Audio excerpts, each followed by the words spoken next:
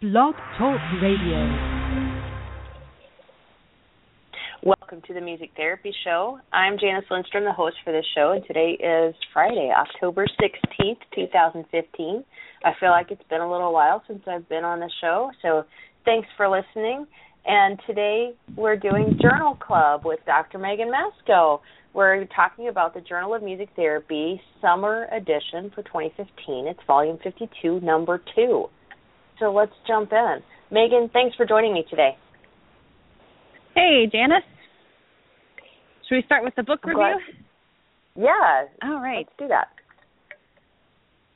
So the book is a new edited edition that's coming out from Dr. Barbara Wheeler. And I don't have the review actually right in front of me, and I told Janice that I wanted to start with the book review because I reviewed this book for a different journal, and I think it's a fantastic resource for music therapists. So the book called the Music Therapy Handbook. Yeah. How cool. Edited by Barbara Wheeler. And it is a fantastic book. I would highly recommend that music therapists who are established, interns, students, this is the kind of book I think everybody should have on their bookshelf, partly because it's just a great resource. It's full of fantastic information. The authors of the book chapters are all recognized leaders in those particular areas of music therapy, whether it's research or trauma or specific methods and theories. But it also is the kind of book where you could hand it to somebody who is not a music therapist. So I collaborate a lot with physicians, and it's the kind of book that I could take off my bookshelf and say, here, read this chapter, and it's written in such a way that somebody who is not a music therapist would not only be able to understand it, but would also come away with a much better understanding of music therapy. So I am a big fan of this book. I am recommending it for my students. Yeah, so I really Nikki do. Cohen, I think it's great. Nikki Cohen of Texas Women's University reviewed the book for this journal, and she said that it would be a great textbook, especially if we move into a master's level entry degree. And she thought that it was good for a higher level text that could be used for more than one course, and good for studying for the board certification exam. I was wondering, which course, just assuming that we don't change what we're doing right now, which course do you think it would work best in as a textbook? I actually think it depends. It depends on how your degree program is set up. So at the University of North Dakota, we offer Introduction to Music Therapy as what we call essential studies. It's a general education class.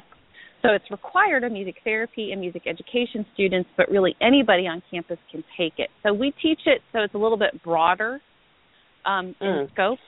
But I think if you had like a primarily majors-only music therapy, intro to music therapy class, you could definitely use this textbook. I think the first 3 chapters would be great for any kind of introduction to music therapy textbook, introduction to music therapy class.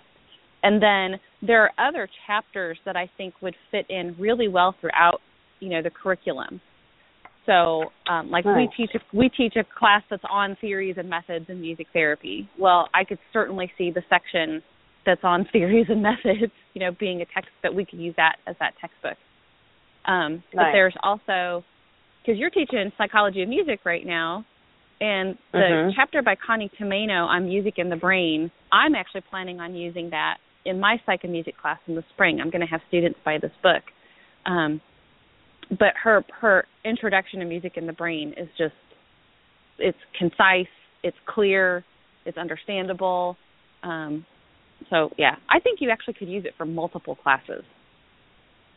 Neat. Okay. So which article do you want to go to next?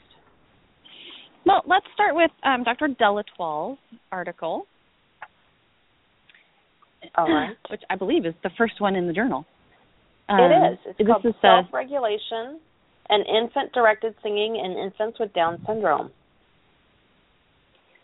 Yeah, and I don't work a lot with kids I don't work a lot with infants, but, Dr. Delatoire is such a fantastic researcher, and I think her research is so interesting that I always enjoy reading something she writes. this was a study where they looked at how typically developing infants and infants with Down syndrome responded to infant-directed singing. And they used infant gaze and affect as indicators of self-regulation. And I actually thought that even though I don't work with this population, I thought some of their results were really interesting. And they worked with 3 to 9 month old infants, and they had moms who had all different kinds of ethnic backgrounds and who had different levels of education, which is good because a lot of times there's been a lot of research that indicates that socioeconomic status of the mother and the mother's education level has a lot to do with how infants develop. So it was nice to see an article, a study where they have this mix of backgrounds. The thing that I thought was really interesting was it actually, I don't think was a result they thought they were going to find.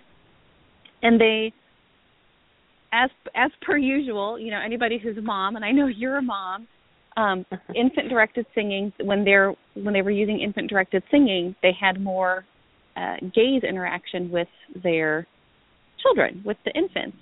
But what was really interesting was for the kids who have Down syndrome, they talked about 2 different gaze types, and they had sustained gaze, and they had intermittent gaze. And the thing that was really interesting was that they differed, the 2 groups differed in terms of use of intermittent gaze, which until I read this article, I wouldn't have even known what that was or why it was important. But they talk about how the kids with Down syndrome had fewer instances of this intermittent gaze. They had higher levels of sustained gaze, but lower levels of this intermittent gaze. And then Dr. Delatwal talks about why that might be. And I hadn't ever thought about some of these things.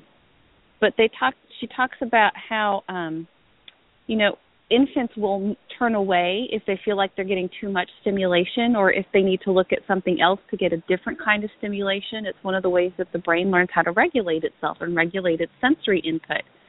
And for infants who have Down syndrome, that capacity might be impaired as compared to typically developing infants. And so they might not have the ability, that self-regulation ability, to be able to look away if the sensory stimulation is getting too intense, or to seek different kinds of sensory stimulation than the one that with which they've been presented.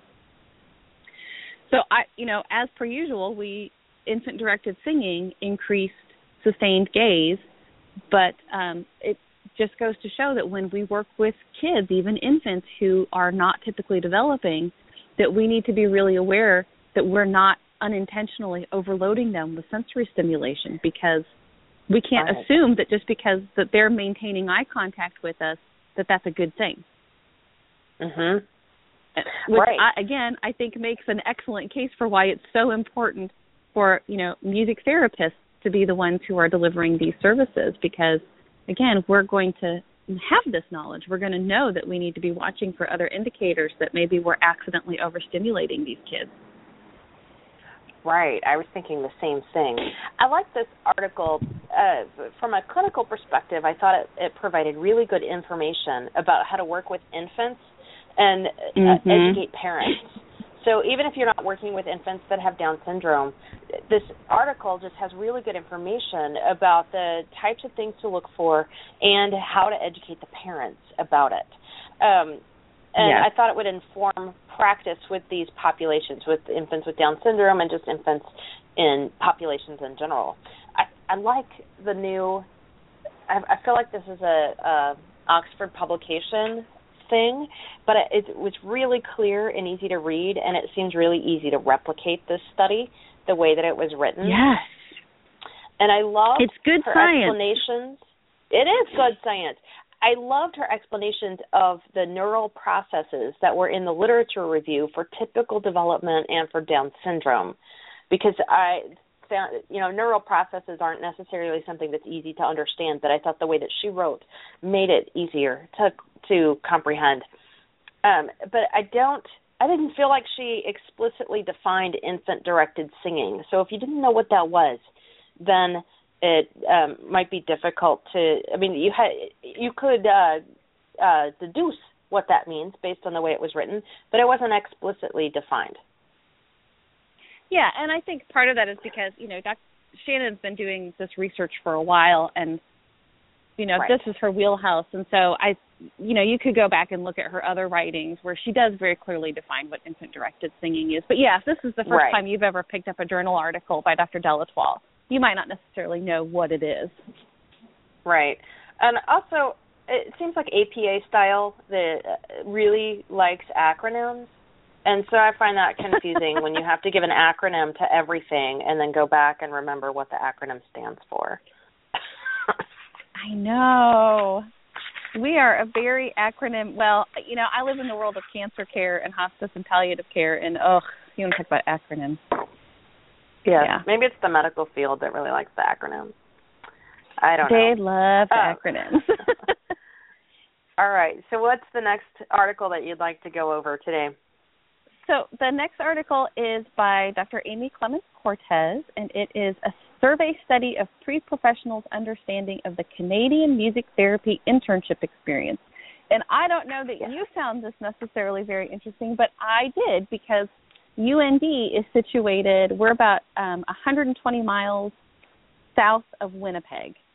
So we actually have students who come down from Canada to study at UND, and some of them do their internships here in the United States. Some of them want to go back to Canada and do their internships because they have a slightly different accreditation process, but actually now their accreditation process is very much in line with our process here in the United States, and they accept the board certification up there.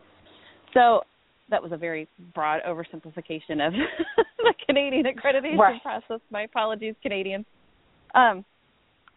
But this article actually was very meaningful for me because I do currently have some Canadian students who have talked about wanting to go back and do their internships in Canada. So this was I believe it was a survey of pre-professionals, so pre-professional music therapists who were asked questions about the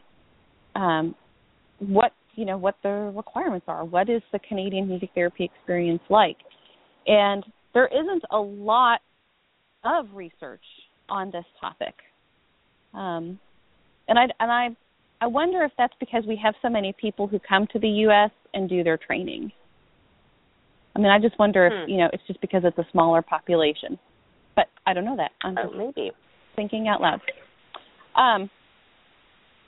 So, and again, this study sort of mirrored, in the background that Dr. Clements-Cortez talks about, mirrors some of the other research that you and I have talked about in recent journals about what are some of the limited abilities of pre-professionals, musical skills, ability to be self-reflective, that kind of stuff. And then she also talked about personal and financial concerns, which I know is a huge issue for our pre-professional students.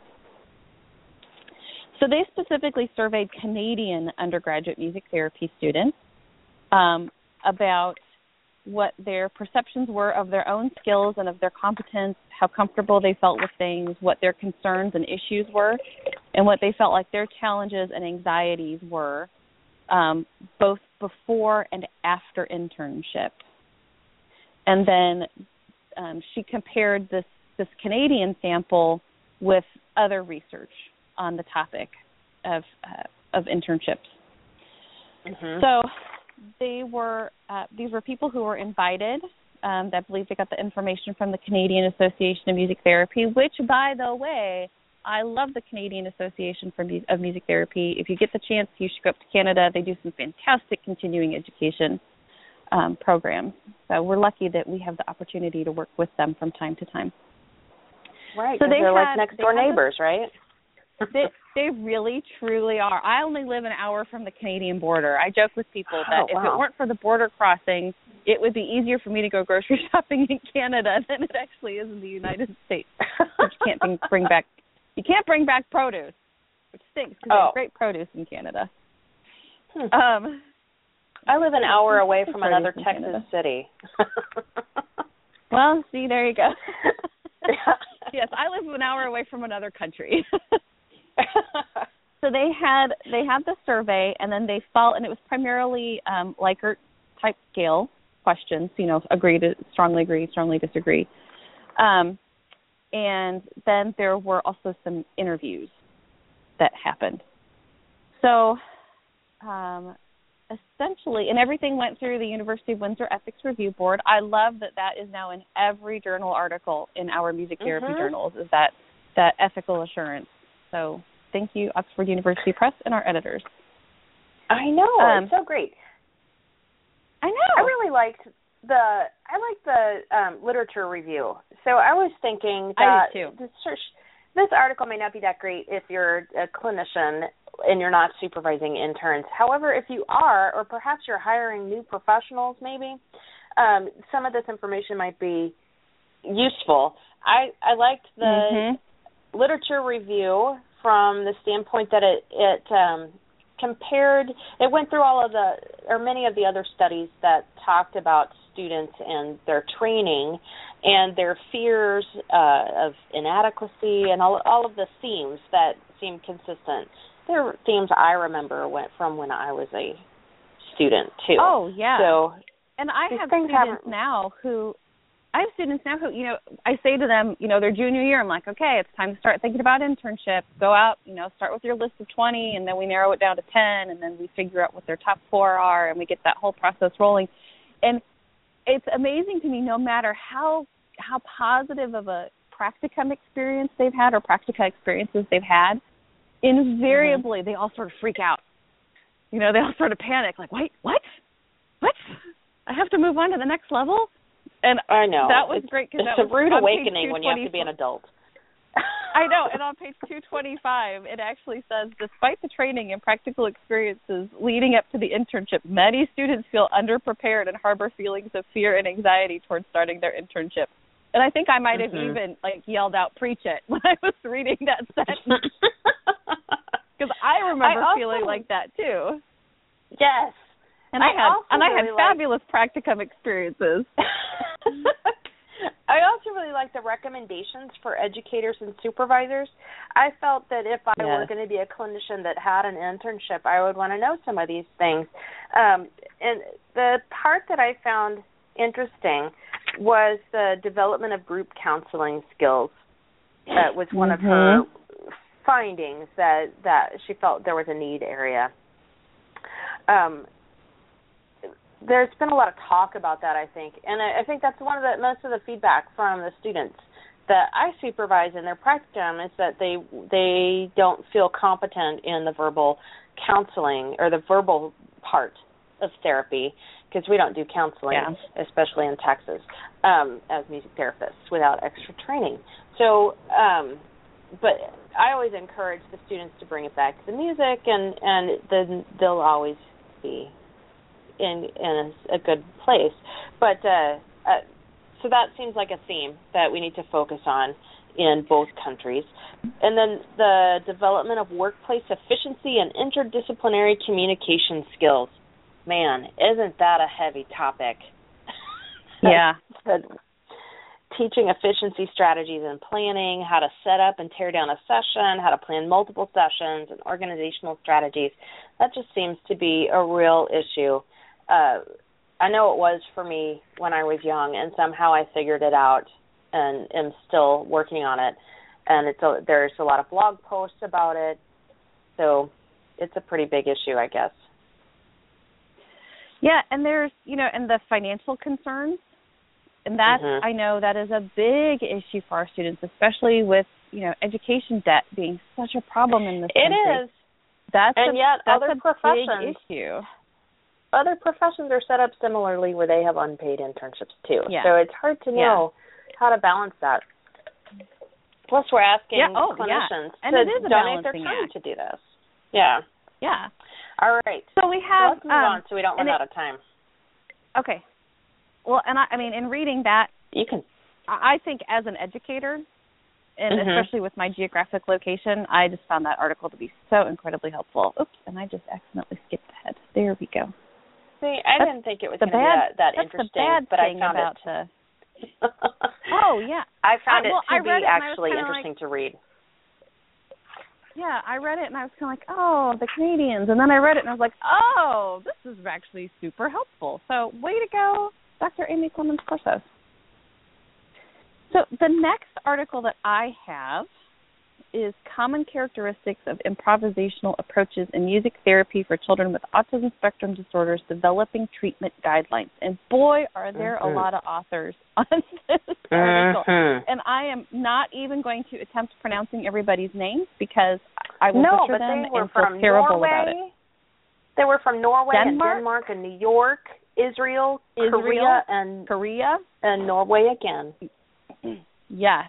So fabulous international collaboration. And again, something that as we have more and more conversations about, and sort of seemingly endless conversations on the listserv about how do we talk about music therapy? How do we explain music therapy to other people? How do we explain music therapy to ourselves? How do we, all of that. It was nice to see this. And I know that this is the first in a series of articles that will be coming out from this international research group. So that's exciting. Oh. Yeah. That is. Yeah. So I got to hear a little bit about it at Music Therapy Research 2025. It was very exciting.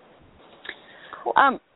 So they looked at, how they looked at essentially just creating, formulating, and revising treatment guidelines for improvisation, which is kind of an interesting concept, right? We think of improvisation as being that thing. It's very, it lives in the moment. It is in vivo music therapy, and here we're talking about guidelines, and how do we understand those guidelines? So they had the background is fascinating, and I highly recommend for anybody that's interested in autism spectrum disorders and music therapy with autism spectrum disorders to read the review of literature, because I thought it was very well done. It was very thorough, came from and very helpful from a significant number of resources and other sources. So if you're a music therapy student and you need to write an article or an article review on autism spectrum disorders, or you have to provide a review of literature, you should definitely check out this article and look at their bibliography. But what they did was they looked at this team of researchers. Their whole purpose of this study was to look for common characteristics of improvisational approaches in music therapy when working with children with ASD based on targeted areas of development, and then they had some core guiding principles. And then this, I think, is very, was a tall order. If possible, describe an international consensus model in a way that balances sufficient standardization with flexibility to accommodate individual client needs in varying therapy contexts and settings. That is ambitious. And then to create treatment guidelines based on those principles and evaluate their feasibility as a tool to assess adherence and competence in improvisational music therapy. And again, that's what this group, longitudinally, that's what they're really working on, is how can we evaluate and assess improvisational music therapy. And I'm very excited to see what else comes out of them, out of this group. So they had, they surveyed music therapists, and I like that they looked at a broad range of theoretical orientations. So they had Nordhoff Robbins music therapists, humanistic music therapists, people like me who consider themselves to be eclectic or integrated therapists, developmental, psychodynamic backgrounds from 10 different countries. So Australia, Brazil, Denmark, Germany, Israel, Italy, Norway, Korea, the UK, and the US. who employ improvisational techniques with specifically children with ASD. That alone in and of itself is pretty amazing. So they looked at what were some, they talked about these guiding principles, these proposed principles, and so they had 4 groups. They had things that are unique and essential to improvisational music therapy, things that are essential but not necessarily unique, things that are compatible, and then proscribed, so things that are predetermined. So they had focus groups in 3 countries, and that were led by the music therapy researchers. And then what they did was they went back and they looked at this initial survey that they'd created and revised it based on what had come up in these focus groups. And so they started to develop this tool to assess treatment fidelity. And again, this is sort of the first step in their long-range research plan. So when all is said and done and everything's been published, we'll sort of be able to watch their whole process unfold. So they looked underneath the things that are unique and essential principles for improvisational music therapy. They had musical and emotional attunement. So how well does the therapist use his or her behavior to allow for moments of synchronization and attunement? And then they had scaffolding interaction musically and tapping into shared musical history. Those were the things that were considered to be unique and essential principles of improvisational music therapy. Then the essential principles are positive therapeutic relationships, secure environment, following the child's lead, having treatment goals, or does the therapist tailor his or her interventions to the child's developmental stages, and then enjoyment of the interaction. Excuse me. So they had this initial version of the fidelity tool, and then they kind of went back. They went through survey results, and then they got the feedback from the groups, and they wound up tweaking everything just a little bit. So they have some final treatment guidelines. And there's the figure that they refer to is on page 271 in the journal. And so the things that are considered to be unique and essential to this approach are facilitate musical and emotional attunement, scaffold the flow of the interaction musically, and tap into shared history of musical interaction. And then this is something I think is really important, and I'm so glad that they're looking at as we talk about, music therapists don't own music. They have some aspects of improvisational music therapy that are essential to the process but are not necessarily unique to music therapists. And that's build and maintain a positive therapeutic relationship, providing a secure environment, following the child's lead, setting treatment goals and evaluating progress. I was just talking about that with my students the other day, and facilitating enjoyment. And then the things that are compatible with this approach were adjust setting according to children or families' needs, using clinical judgment, and accounting for practical possibilities. So understanding that we don't live in a perfect world, so we have to be able to account for those. So again, this article, it wasn't a research article in so much as it was an article about how are they developing these treatment guidelines that now they're going to be using in research on this topic of improvisational music therapy with children who have autism spectrum disorders. But I do think that they have one part that's the implication for practice, and I like that they say that taking the time to think about what the purposes and the principles and the rationales are and the therapeutic attitudes and all of that, that's really important for music therapists. That's one of the things that sets us apart from the nice lady that comes into the nursing home or the elementary school just to play guitar. It's how we think. It's how we strategically think about what we're doing. So it'll be exciting to see what comes out of this group in the future. That is exciting, and I really appreciate you explaining it so well because I did not understand it as well as you did, it appears. I did find it interesting, and came to some similar conclusions that you did, but not with the the amount of depth that you did. So I appreciate you going into that and explaining that strategy, because I didn't quite understand that it was the difference between this article and a typical research article.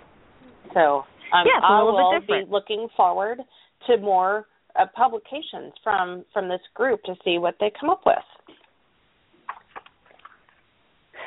So thank you. The last article is the use of dialectical behavior therapy in music therapy, a sequential explanatory study. So it's a mixed methods article from, I'm going to butcher Carolyn's name.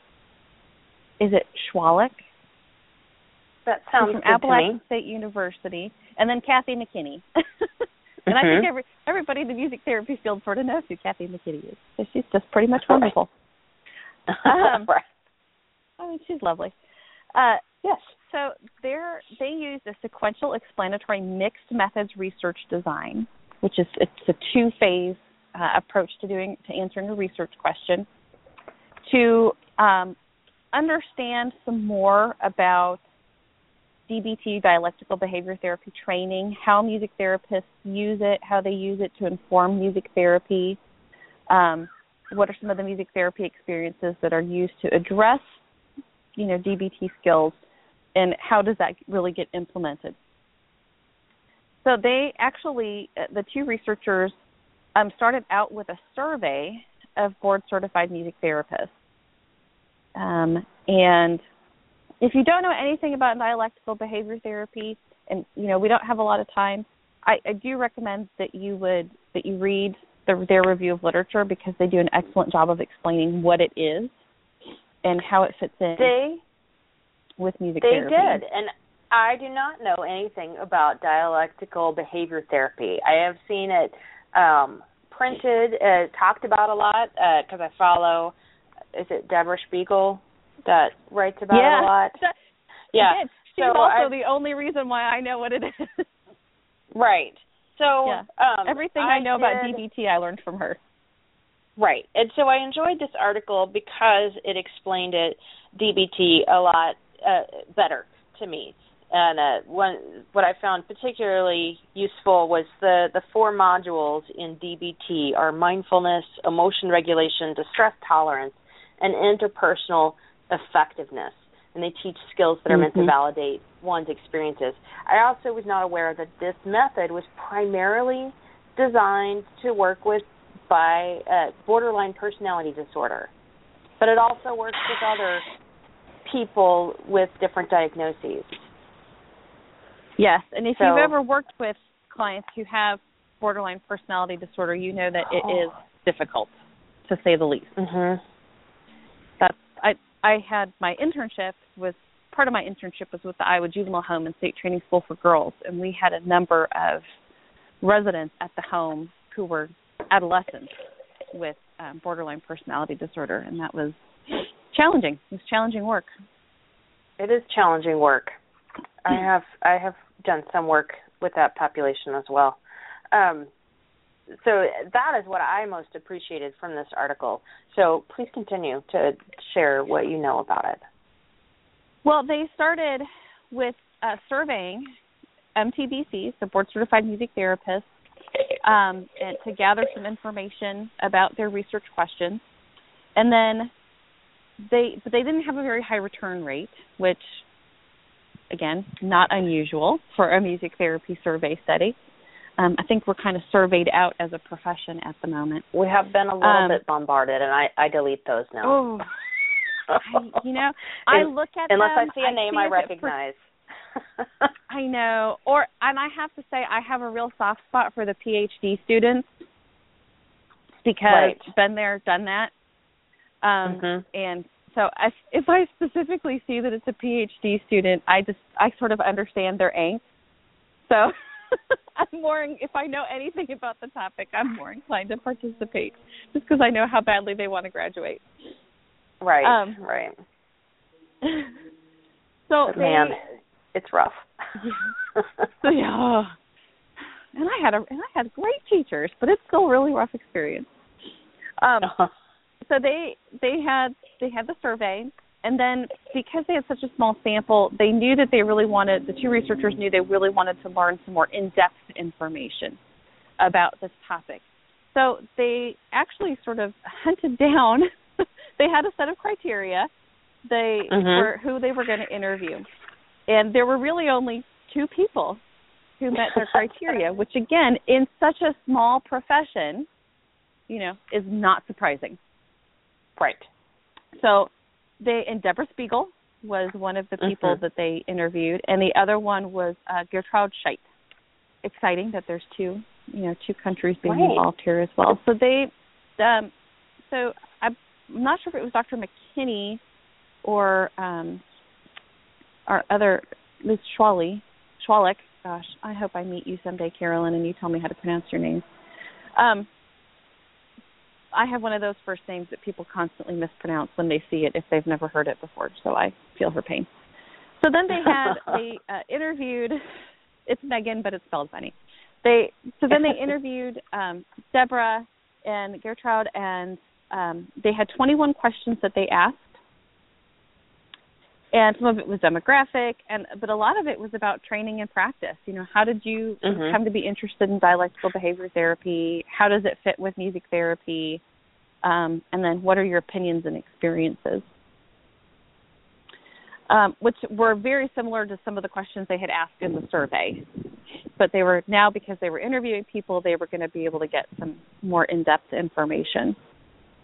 And so some of the things I thought about, that I learned from this, was they talked about, for me, it was what are the disadvantages of incorporating dialectical behavior therapy into music therapy? Because I could certainly see some of the advantages, but I hadn't really thought about some of the disadvantages. And so the respondents talked about how it might be limiting because the concepts might be too abstract. So if you have somebody who isn't necessarily cognitively able to engage in that kind of abstract thinking that is required in dialectical behavior therapy, it might not be as beneficial for them. Sure. They might transfer negative associations between music and the dialectical behavior therapy. Music therapists might feel that this work is limited to certain settings and populations because, like you said, it's primarily used with borderline personality disorder. So, if we think that we might get in the habit of thinking that's the only place we could use it. The verbal nature can be limiting because it might not be flexible enough. And then there's not a lot of evidence on training with dialectical behavior therapy and music therapy. And again, they only had 2 people who met their inclusion criteria for the interviews, if I read that correctly. So, again, there's not a lot of evidence of these. So if you only have 2 people and they aren't constantly engaging in research on what they're doing, then the data set, the evidence base is pretty small. Yes, because it's hard to constantly do research when you're also trying to run your practice and actually see your clients. Exactly. Yeah, I'm not sure. You'd have to have at least 2 or 3 extra days in the week for that to happen. So get on that, they have Deborah. some really good. Yeah, I know. She already runs the continuing education stuff. We want you to do one more thing, Deborah. You're already Superwoman. Now we want you to overcome kryptonite. Oh my gosh. Yeah, get right on that. I hope she's listening and laughing and knowing how much we appreciate her. I would be honored if Deborah Spiegel listened to this show. I really would be too. You know what? And I'm so excited that conference is coming up because that's when I find out that people actually listen to us. I know. I'm honored when I hear that anybody listens to me talk on this show. So. I know. Me too. But they had some fantastic recommendations. They talked about recommended training, and they gave some very specific experiences, of how you can, instances of how you can incorporate music therapy and dialectical behavior therapy. They talked about how it's already being incorporated in the places where they work. They talked a little bit, they talked about how they use music therapy to address DBT skills, but they're not necessarily DBT sessions. And this is a good one. This was an interesting question, whether or not to use the label dialectic behavior therapy in music therapy. I was intrigued by that as well. Yeah. So, and they disagreed. The two interviewees disagreed because Deborah talked about how labeling it might be really good, and then Scheit talked about how it might not be appropriate, or it might not be important or appropriate for the client, and so we shouldn't necessarily use that kind of language. I always love it when people in research disagree, because I think we learn so much when people disagree. We do, especially in qualitative research. Essentially, I think the take-home point is that as a profession, this is something that this is an opportunity for us to learn. And it was a very well-constructed study. Dr. McKinney is a fantastic researcher. She did an excellent job of constructing the study and implementing the study and using mixed methods, because you know me, I do love a good mixed method study. I have to say that I actually used this study as an example in something I wrote about mixed methods, about this particular kind of mixed methods research. So very well done. And again, like you said, excellent explanation of what dialectical behavior therapy is and how it can potentially integrate with music therapy. It was such a good explanation of what it is that it made me encouraged to seek out more education about it, because I've been on Deborah's mailing list for a long time, and I'm thinking, why do I need to know about DBT? And this article actually makes me want to find out more about it. So. Well, and, we were talking about how in that Canadian Association of Music Therapy, the Canadian study from Dr. Clement Cortez about how students want to know more about verbal counseling skills and more of the, those kinds of clinical skills, the psychology clinical skills. This might be a great way to learn about it. So yes, I know I've been on Deborah's mailing list for a couple of years too, and so I'm thinking maybe next year might be time to finally take that DBT continuing ed class. So. Yes. Yeah, I was thinking the same thing. Yeah. All right. Thank you so much for talking with me and carrying the conversation this time, Megan. I learned a lot, as I always do, and I really appreciate this conversation that we have. Journal Club is one of my favorites. Mine too. You have a great rest of the day. Thank you. You do the same. Everybody, thanks for listening. If you'd like more information, or if you want to ask questions or tell us, hey, we listen, you can contact me at heartbeatmusictherapy.net. Have a wonderful, next week I'll be back on Friday at 1 o'clock Central Time, talking with Patrick Hearn and some other people about a very fascinating topic, which I don't actually know because I scheduled this show back in April for next week. And but Patrick Hearn always has good things to talk about, and it's relevant to conference, I believe, because it's going to talk about some things that will come up at conference. So have a wonderful week, and I will talk with you again next Friday.